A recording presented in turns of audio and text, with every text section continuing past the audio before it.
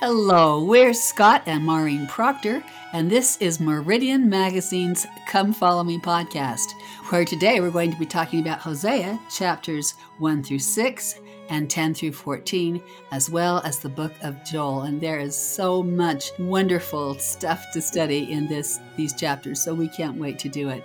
But first, we want to tell you about the new calendar that we have created for 2023. It's a Come Follow Me calendar with, of course, all the reading assignments listed week by week.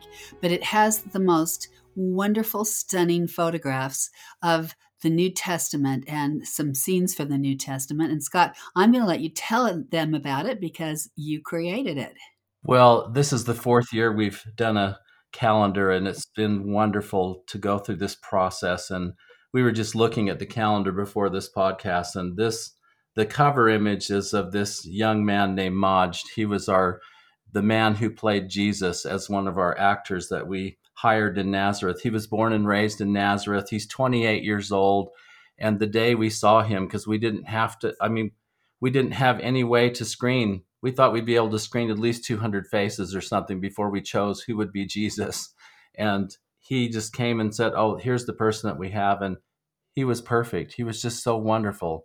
And he just knew the scriptures. He loved the Lord. He was just so kind to everyone. And we just love shooting him. So he is on the cover carrying a sheep. And then we have all these beautiful images. And I think this is something that will really add to your homes and add to your studies of the New Testament this next year. And it's easy to find. You just go to latterdaysaintmag.com/2023, just the numbers 2023, latterdaysaintmag.com/2023. And we think that you'll enjoy this, and I think your families would love this. It's a great Christmas gift. Well, it's a great Christmas gift to give to friends too. It's affordable and beautiful and inspiring. So it's wonderful. And Scott, we have a guest today with us on the podcast. We do. We have Patrick Dane with us, and we love Patrick. He works at the Institute in Logan, right next to Utah State University. He has immersed himself in the ancient world, and he loves the scriptures, and it shows in the things that he says. Because as we talk to Patrick, and we've had him on here before, I have to say, every time we're done with the podcast, I go away thinking, I need to study the scriptures more because I love all of his insights and I want to learn more and more and more. So, anyway, we're grateful to have Patrick with us. He loves his family. He loves the Old Testament. He understands so many things about the Old Testament. And so let's begin. And first of all, Patrick, I just look at that name, Hosea, and that means salvation. It's similar to the name of Jesus. Yeshua means salvation. And so it's a powerful name, but he starts by giving us this image of the Lord and his people, and he is the husband and his people are the bride. And that whole imagery of marriage is all through this first part of Hosea. What do you see in that? Oh, yeah, truly, and thank you for having me on as well. This to me is the text that deals with this wonderful motif of the bride and the bridegroom that is ubiquitous in the scriptures. It's everywhere. You think of Jesus's parable of the bridegroom that's coming and the 10 virgins, or the marriage of the Lamb in Revelation, or you think about Isaiah's imagery of the bride of Christ and these sorts of things. But you say, okay, what sort of relationship is this? And you see it play out here in Hosea, particularly the first three chapters. And really, as it goes back, as we go back to why is the Lord using a marriage motif here? And I really do believe it comes back to the idea of what a covenant is, and the idea of knowing something or knowing someone very particularly. I think both of those. In fact, you'll see this in chapter chapter 4 come up, where being destroyed because of lack of knowledge, and what does it mean to actually know God, and what does it mean to not know Him, and maybe to talk about the importance of why the marriage motif. I think it would be important to talk about the idea of what knowing is, and the Hebrew word for know is yada, which it's more than just intellectual assent. It's having a communion with, and the two separate things becoming one, and that's the essence of a covenant relationship. Though, as you think about that, a covenant is not just a two-way promise. That's very transactional. That's not all it is. But as you look at gospel covenants, these are promises given on both sides where the promises are such that they are designed to bring the two separate entities to become one. And that's what a marriage is. That's what it means to know. That's what God is I really that's his project. That's his relationship that he's seeking to bring us to. And what better example can he use than the marriage metaphor? Because it incorporates the idea of knowing. Adam knew his wife Eve, and she bare unto him children. There's the idea of yada, where something new has been created when two separate entities come together like this in a relationship. And so you'll see this marriage metaphor played out with Hosea being a type for Jesus Christ, and Gomer, this wife that plays the prostitute, and how he brings her back, and what does he do to bring her back, and what does it look like? What is the purchase price even? In fact, the purchase price is indicative of the price paid for us as well in Hosea 3. So there's many things to consider here about how God brings us back. And we're not in a transactional relationship. We are in a marriage relationship with him. And so I think there's just so much to explore here. Well, and even when we begin to compare that with what we understand ourselves about marriage, there is someone in the world, a human being who knows us better than any other human being, who has borne with us through our difficult times, who loves and supports us when we are happy, when we are sad, who is connected with us, who is one flesh with us. You know, you love all the people in the world, but you love your spouse in a whole different way because you are one. And I love that that is the image that God uses for this covenant connection we have, that the differences or distinctions between us will dissolve as we become one with Him and closer to Him, as we begin to adopt His attributes. It's a beautiful image. I also love that when in the New Testament, when there are those people at the door who are not let into the marriage feast, and in the King James Version it says, I never knew you, but Joseph Smith changed it to say, ye never knew me.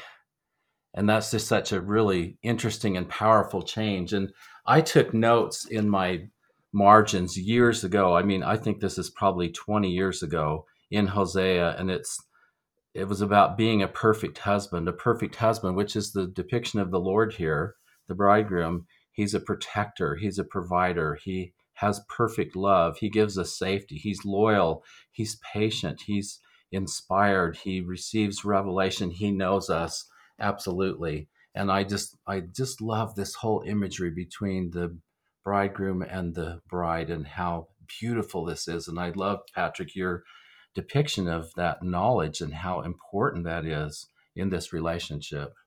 Well, and He won't break this relationship. Only we are inclined to break the relationship, as He describes Israel here when they go to idolatry, when they go a whoring after other gods. You know, this is absolutely turning their back on this extreme connection that they have been invited to have with the Lord. And Patrick, talk to us about those three children that he has with Gomer, because each one of them has a name that's important, and each it's like a type of Israel, and it's fascinating to look at this a little more deeply. Yeah, they truly names are from the ancient Near Eastern perspective are acts of creation. When you give someone a name, you are giving them a name and a blessing. You are declaring what they are to become, what they are to be, in a new purpose in life, a new relationship you have with others relative to what your name is. You see, the Lord did this with, Simon, thou art Peter, or Zacharias is naming their child becomes John, and so these names become highly significant. And you'll see the three children born here of Hosea and Gomer are highly significant. The first one you'll see in Hosea 1 verse 4, where the Lord instructs him to call his name Jezreel, which can be rendered God is sowing, and the image of sowing something in the soil. And there's judgment that's coming. That's also the name of the Jezreel Valley, right off the Nazareth Ridge there. that extends all the way down into Bet Shan into in the Jordan River Valley, where the battle of all nations comes. It has been said that the Jezreel Valley has more blood spilt there than any other single valley in the history of the world. It's the intersection of 3 continents, not countries. Anyone who's someone who wants to conquer another country in that part of the world will go through the Jezreel Valley. And so what God is doing there and what he's going to sow and the blood that's being sown here, what God is trying to transform us to is from acts of bloodshed, acts of violence, acts of selfishness, where God can sow something new. In fact, he's going to sow his own seed within us, where as we grow and as we develop, we take upon ourselves his image as his new child, as his new creation. That's the idea of Jezreel. It's not just blood that's being sown. He's going to sow himself into us. You see this with the parable of the sower, or you see the image of Lehi leaving Jerusalem, where they take many seeds, agricultural, and then he talks about the seed of his children, reproductive seeds there, where what is God trying to sow? What have you sown? And what am I trying to sow? And you'll see that with the name of Jezreel. And then you also see in verse 6, where a daughter is Lohru Hama, where you can look at the footnote on these things, many of them, it's one who has not obtained mercy. And I do enjoy how the Lord changes their names later on, because now she does have mercy, or now she is sown in righteousness, or like Lo Ami, the third child, where not my people, now it's Ami, you are my people, where the name becomes indicative of who you are and what you are doing right now relative to God's work. Right now, you are not mine, because you have separated yourself from my presence by, as well as he says in chapter 2, verse 5, your mother hath played the harlot. You're going after your many lovers. Therefore, I must bring you back. And these children are indicative of this, what the state of the relationship is right now, and what the relationship can be if you truly are allow yourself to have God, his seed sown within us. And to me, I find how the process of how God does that is absolutely beautiful. And if I can be so bold, I don't see it taught better in any other Old Testament text than in the book of Hosea. That is to say, the process by which God takes us from our false gods into a loving relationship as a husband, not as a master. In fact, he even says that later. He says, not as a master, I am your husband. That's the sort of relationship he desires with us. And you can see that with the names of the children. It's interesting, too, in Alma 32, where this seed of knowledge and faith is growing in us gradually to become the tree of life. And so the tree of life is part of us. It has become part of us through this process. And that is really the same idea of having something sown in you to make you, in the end, one with the Lord. So much so that the tree of life is in you, is with you, is a part of you. You typically see Alma 32 as the process of developing faith, but you're right. In Alma 33, with Alma's own commentary, Alma 33, verse 22, he talks about you must begin, this is Alma 33, verse 22, begin to believe in the Son of God, he says. And then in verse 23, he says, you must plant this word in your hearts. The word or the seed is Jesus Christ. Faith is the process by allowing that seed to grow within you. Which is Jesus Christ. Ultimately, it results in becoming the tree of life, and he is the tree of life. And what is that process like? What does that look like? We are, as Doctrine and Covenants, section 109 says, in the purpose of the temple is that we might grow up in thee and receive a fullness of the Holy Ghost. It's a growth process. We're becoming trees of righteousness. That's Isaiah 61, verse 3, where he says that. And that's the end, is to become as the tree of life. And that requires a sowing of seeds. And you've been spreading your seeds elsewhere, unfortunately. I am taken by what you were saying a little earlier, but this change of the name from no mercy to mercy, and not my people to be my people, and that whole covenant phrase of I will be your God and you will be my people is part of that relationship of safety, that relationship of trust, that relationship of absolute power, because the Lord is the husband and we are, as a people, we are his wife. And that just gives me so much joy. But that is that covenant phrase of, I will be your God and you will be my people. And that's what we want. It's kind of like, well done, thou good and faithful servant. But it's what we want here on this, in this sphere. Yeah, in fact, Hosea 2, verse 16 is an interesting verse along these lines, what you were just saying, Scott, where he says, "And it shall be at that day, saith the Lord, thou shalt call me Ishi." And you see in your footnote, that's husband, "Thou shalt call me no more Baali," which is master, which is where we get the idea of Baal from, which is master, is he's giving us things. He's providing us. In verse 14 of that same chapter 2, he says, "I will allure her." Speaking of Gomer, his wife, or Israel, us. How does God allure us? What does he do? What are the promises that he's not trying to turn us into merchants. He's trying to turn us into a spouse, this relationship with a healthy relationship. So he's going to bring us into the wilderness in verse 14. And there's not judge us but speak comfortably to her, where take us away from those places where we are destroying ourselves, take us into the wilderness. It could be very difficult, but there are these words of comfort. And as we know, there's something called the Comforter, which is actually also a person, where he provides this comforter to give us these promises that life with this bridegroom is far more beautiful than whoring after my false gods. That seems to be the imagery all throughout the chapters 1 and 2.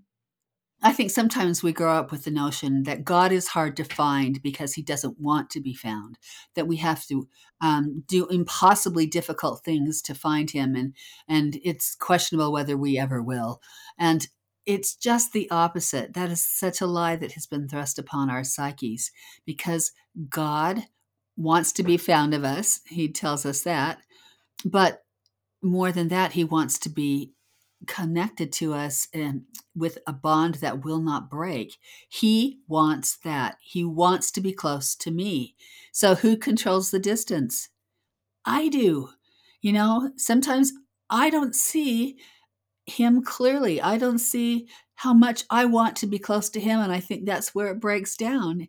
I will be your husband.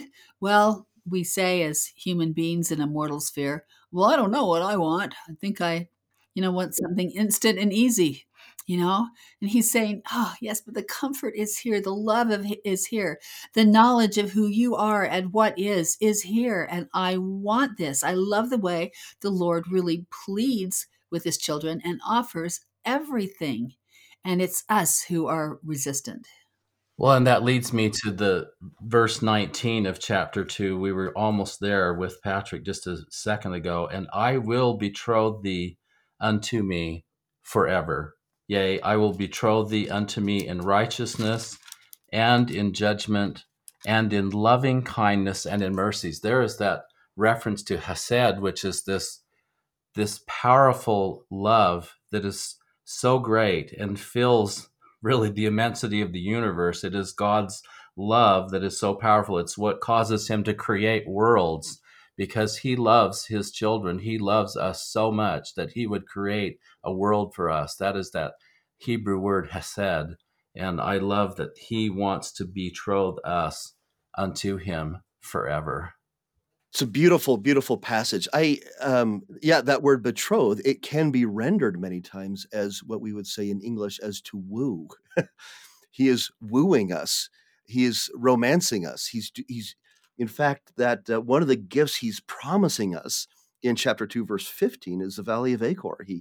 There as in the days of her youth, you will sing there. And this Valley of Achor is, again, a perfect image for what is going on with Gomer and Israel. In the beginning of times, this is the treachery at Ai, where it was a place of judgment where a covenant had been broken, and so there's blood that is required. But it's a very fertile valley. It's a beautiful valley that goes from judgment to a valley verdant and lush and teeming with life. And that Valley of Achor becomes an image to the house of Israel of what was sown in blood can be reaped in fruitfulness, and what God is promising to do with us. Maybe, in fact, you can see the names coming back again, circling full circle in the end of chapter 2, verse 22 and 23, where he says, the earth shall hear the corn or wheat grains and the wine and the oil, and they shall hear Jezreel. And remember, Jezreel means to sow, but I will sow her unto me in the earth. The meek shall inherit the earth. I will have mercy. Remember what the other children's names are. Upon her that hath not obtained mercy. And I will say unto them that were not my people, thou art my people. And they shall say, thou art my God. You learn later in Hosea what time this will come, what period of time. You see at the end of chapter 3, verse 5, it's in the latter days that this is really going to be coming to fruition, is in the latter days. I've heard in the Holy Land, one Jewish man called the Hosea chapter 3 the Holy of Holies of the Old Testament, of the Tanakh, because it all comes together to this price of redemption. And I think what is lost on many of our good brothers of the house of Judah is the purchase price of what Hosea is willing to give to redeem Gomer, and the purchase price of her debt.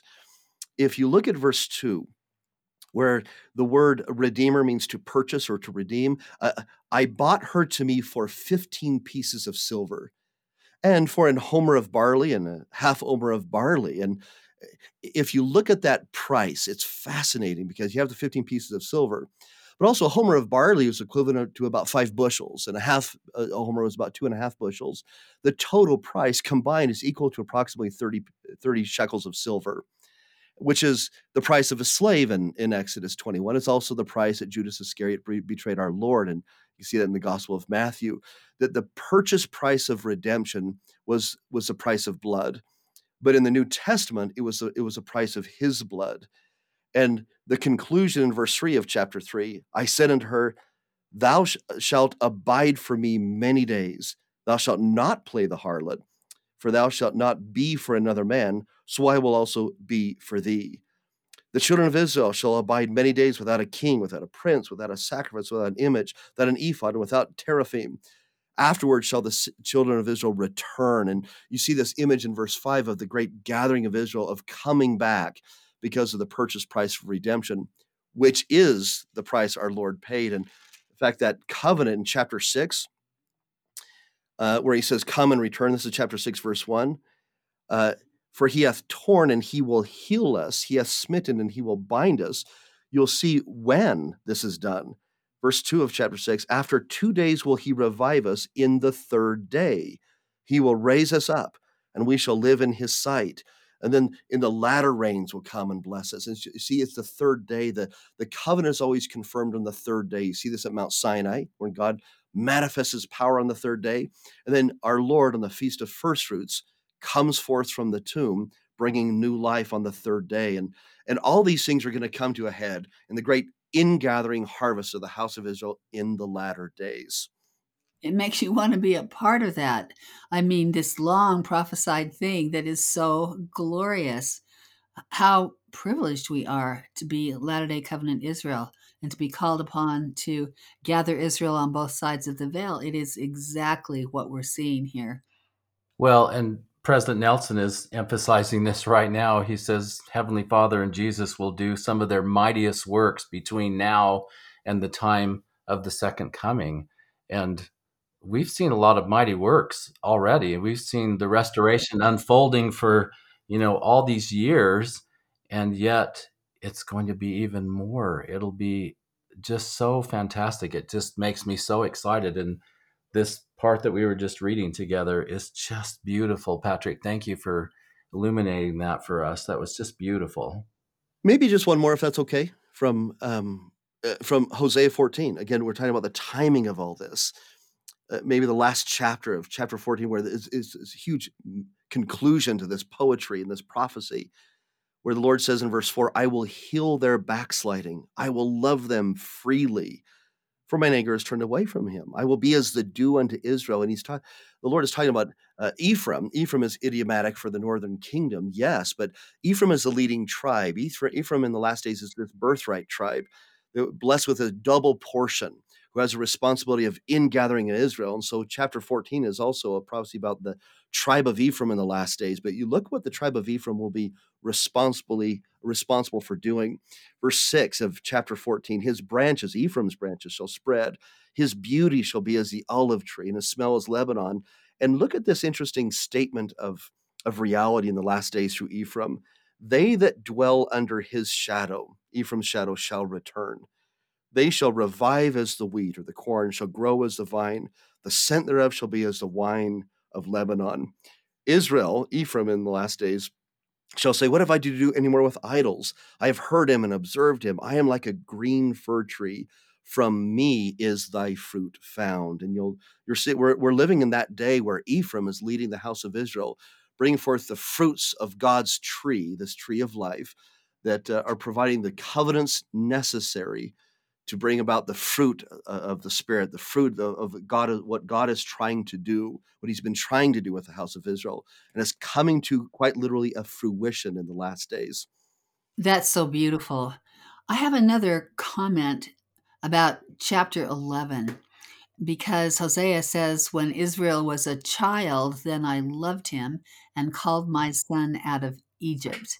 And of course, we think about that as being the children of Israel being called out of Egypt. But in Matthew, we realize that it is the Lord as well who spends time in Egypt and is called out of Egypt. And I think it's a beautiful prophecy that I have always loved about these parallel experiences.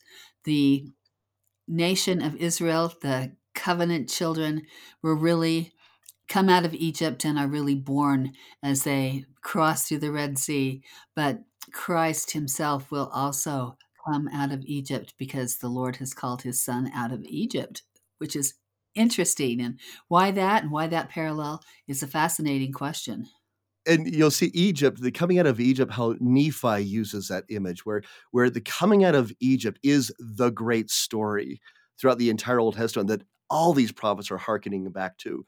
But then you see what the New Testament does with that, and with Paul in 1 Corinthians 10 talking about how the crossing of the Red Sea is a type for our coming through the waters of baptism, and how this coming out of Egypt is a type and a shadow of coming out of the world, Egypt being this image of the world. And you'll see in the Doctrine and Covenants, section 1, the preface of the Doctrine and Covenants, coming out of Egypt or Idumea is another image being used of this. And what is the process by which we come out of the world? And going back to that Exodus story of through a covenant, following the prophetic leadership, living on the bread of life, living on the living waters. And all these are images that are coming out of wandering in the wilderness of sin for 40 years, which is indicative of a probationary state. And Jesus even borrows that in John 5 with the pool of Bethesda, a man who's invalid for 38 years. And that's the exact same time frame that Israel was in, wandering in the wilderness of sin, was 38 and a half years right in there. And so this man at Bethesda becomes indicative of the house of Israel. And so Jesus himself is using the Exodus as a motif for we're growing up in God and receiving a fullness of the Holy Ghost. And that story of Bethesda culminates with the man being in the temple, praising God in the temple, leaping and praising God in the temple. And it's always this story of going back to Exodus in Egypt and leaving Egypt and coming into the land of promise. It makes you so excited to just dig deeper and learn and see all these patterns and all of this perfect symbolism and this perfect patterns that the Lord gives us in these amazing scriptures, both in the Old and in the New Testament. Now, there is a passage here in Hosea 12 that really caused my mind to just come alive when I was much younger, and that's Hosea 12, verses 9 and 10. Where the Lord says, I that am the Lord thy God from the land of Egypt will yet make thee to dwell in tabernacles. This is the idea of the Feast of Booths, the seventh sacred feast of the house of Israel, always celebrating the fall season, as in the days of the solemn feast. But then he says this, I have also spoken by the prophets. So how does God speak? He says, I've spoken by the prophets. I've also multiplied visions. I have used similitudes. Now note this phrase, by the ministry of the prophets. We are meant to see the ministry of the prophets as similitudes and likenesses of our journey into our promised land, being led by Joshua or Yeshua across the Jordan River, baptism, coming into our promised land. And it is fascinating to know that the house of the crossing, Bethabara, is the place, it culminates and celebrates this idea of crossing through out of the world into God's land of promise, which is an immersion.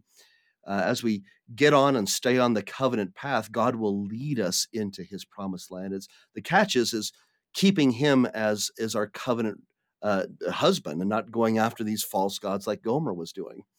So, how do we come to that knowledge of God that we've been talking about?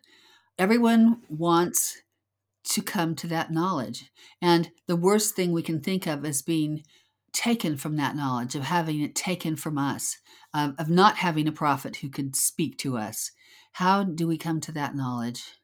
Yeah, Hosea 4 gives the warning and the consequence of that exact thing, where he says, "My people are destroyed for lack of knowledge, because thou hast rejected knowledge. I will also reject thee, that thou shalt be no priest to me, seeing thou hast forgotten the law." See, that's a key phrase right there. That the law doesn't exist to condemn us. The law is the process by which we come to know God, his characteristics, his perfections, his attributes.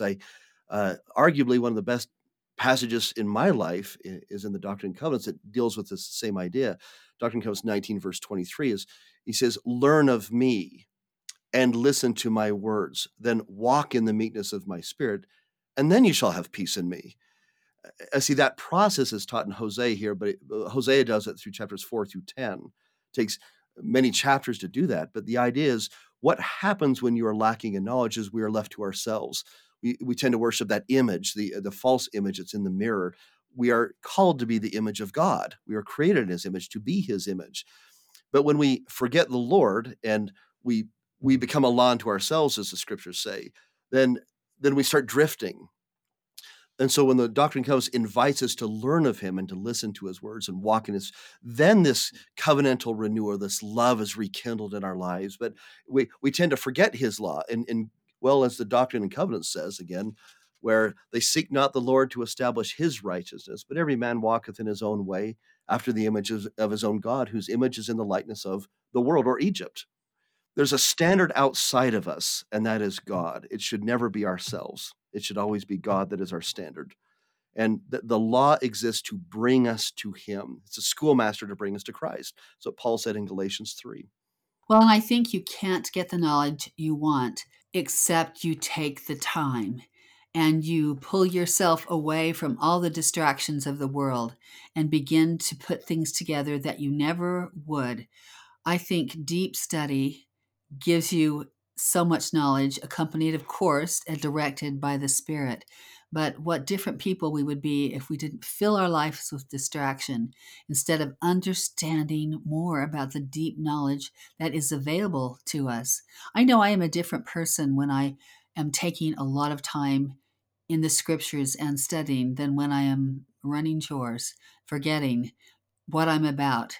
And I love that. Now, let's make a switch here and go to Joel, because Joel is a really important book to us, in part because when Joseph Smith prayed and Moroni came to visit him in his room, Moroni gave him many, many scriptures.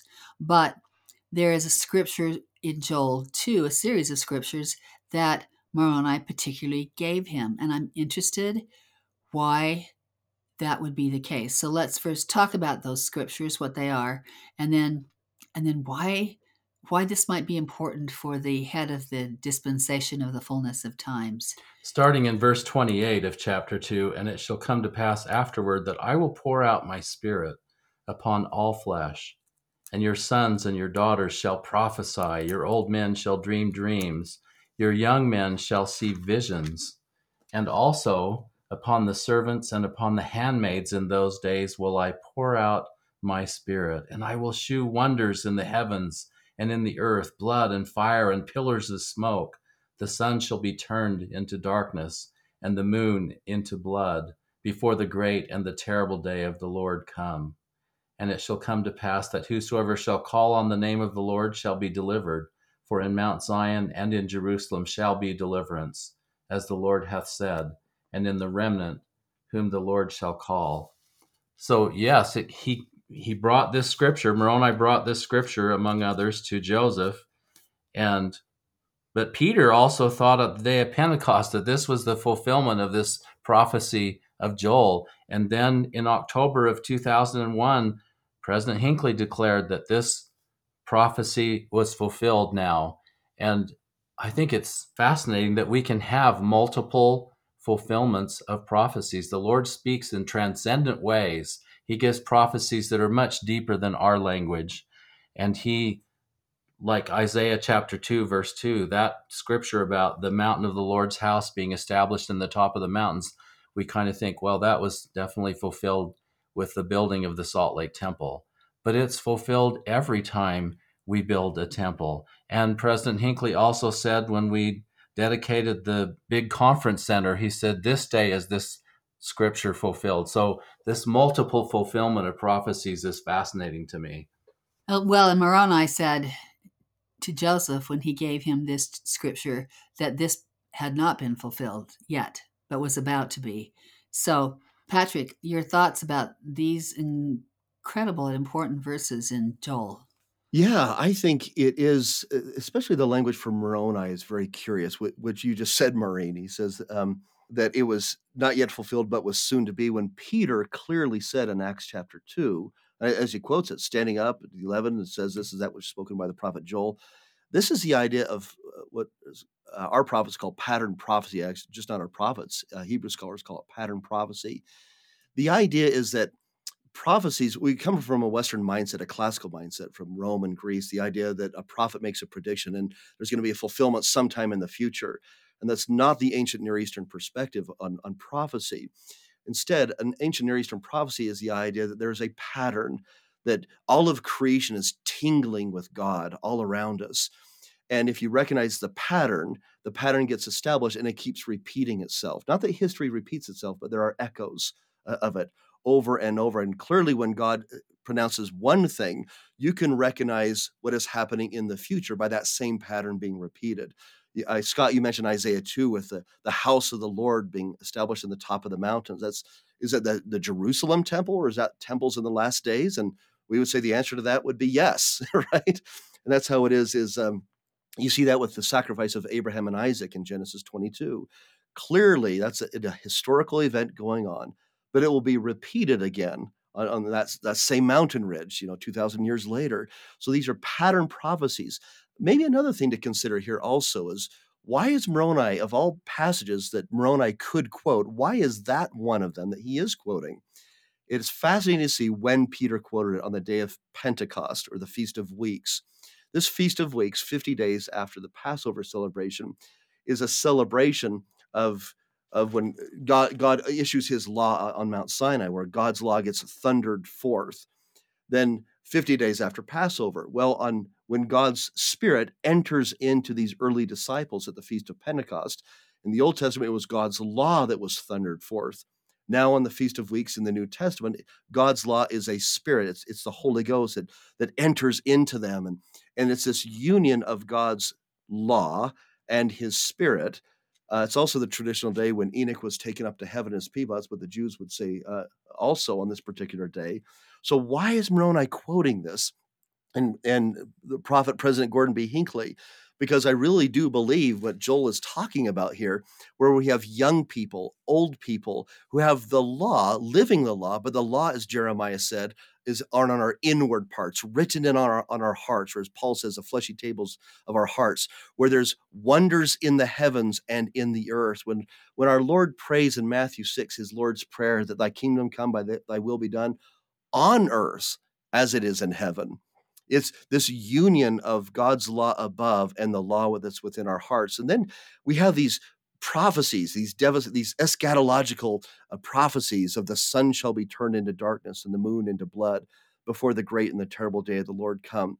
That's interesting imagery, especially as we talk about what the imagery of the moon and what the moon is in a symbolic expression of God's people, his church, being clothed with blood also. And what that means, and what does it look like to be covered with the blood, in addition to the destructions that are coming in the last days. But Joel's prophecy in verse 32, where he says, I think this is the key to the whole thing, that whosoever shall call on the name of the Lord shall be delivered. It's not calling on the Lord, it's calling on the name of the Lord. And that's covenant language right there. It's not just about believing in the Lord Jesus Christ. It's keeping that covenant relationship. When do we receive the name of the Lord or signify that we're willing to take upon ourselves his name? It's a covenant language right there. And he says, shall be delivered, for in Mount Zion and in Jerusalem shall be deliverance, as the Lord has said, that in the remnant whom the Lord shall call. And that's in the last days where God is making this call. So Joel's prophecy about the day of the Lord, there are where he began his book about the locust, and this time of the day of the Lord's judgments in the past has been executed. But in the last days, where all things are renewed and his judgments are poured out, will also happen in the last days. As the powers of the world were like locust in the early days, the powers of the world will be manifested like locusts in the last days, and the salvation shall only be found in learning to make and keep a sacred covenant. That's what you're seeing about the name of the Lord right here. It's a fascinating prophecy. And significantly, right after that, the Lord reveals his priesthood to Joseph Smith in the church history. It's a fascinating passage. It does seem like we have some parallels here, that the Battle of Armageddon, when all the nations of the world will come against the people of the Lord, against Jerusalem, but the people of the Lord, when this great battle between good and evil will happen. It will also be accompanied later with these incredible outpourings of the Spirit, and during with these incredible outpourings of the Spirit for those who have been faithful to the Lord.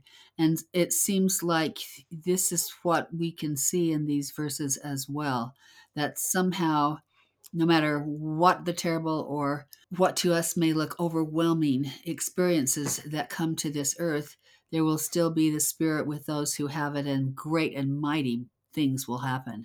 Yeah, in fact, there is, Maureen, amen to that, especially with President Nelson's most recent comments in conference. But you see some deliberate imagery of the Book of Mormon and the coming forth of the restoration in Joel chapter 2. If you go back to Joel 2, verse 23, where the Lord says, be glad then, you children of Zion. I mean, he drops us right in the midst of all this judgment. Where is their God? People are asking in verse 17.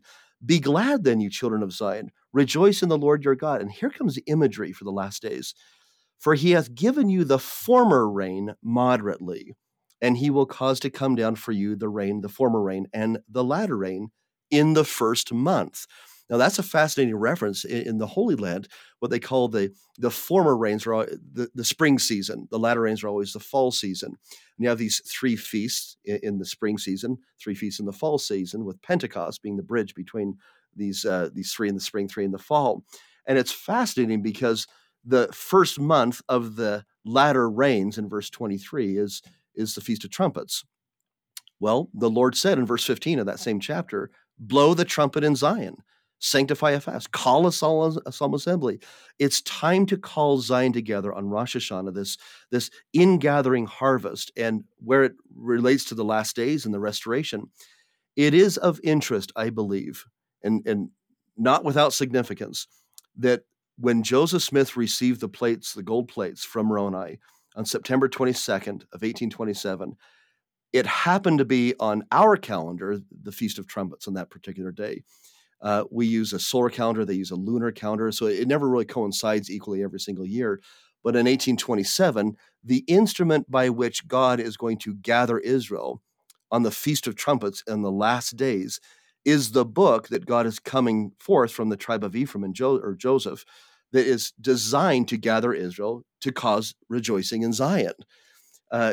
You see this imagery of former rains, latter rains, young people, old people prophesying the laws written on their inward parts, and this gathering in this middle chapter of how God is going to prepare his people.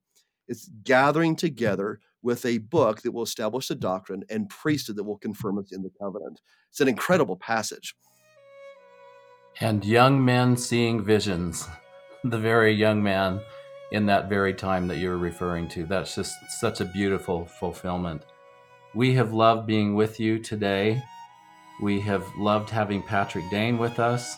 It is a delightful experience for us to be in your homes and hopefully in your hearts as we are talking about these sacred things. Next week, we'll be discussing Amos, the book of Amos, and the book of Obadiah in a lesson entitled Seek the Lord, and Ye Shall Live. We're grateful to Paul Cardall for the music which accompanies this podcast, and to our producer, Michaela Proctor Hutchins. Don't forget to take a look at the Come Follow Me calendar for the New Testament. You can find it at latterdaysaintmag.com/2023. Have a wonderful week, and see you next time.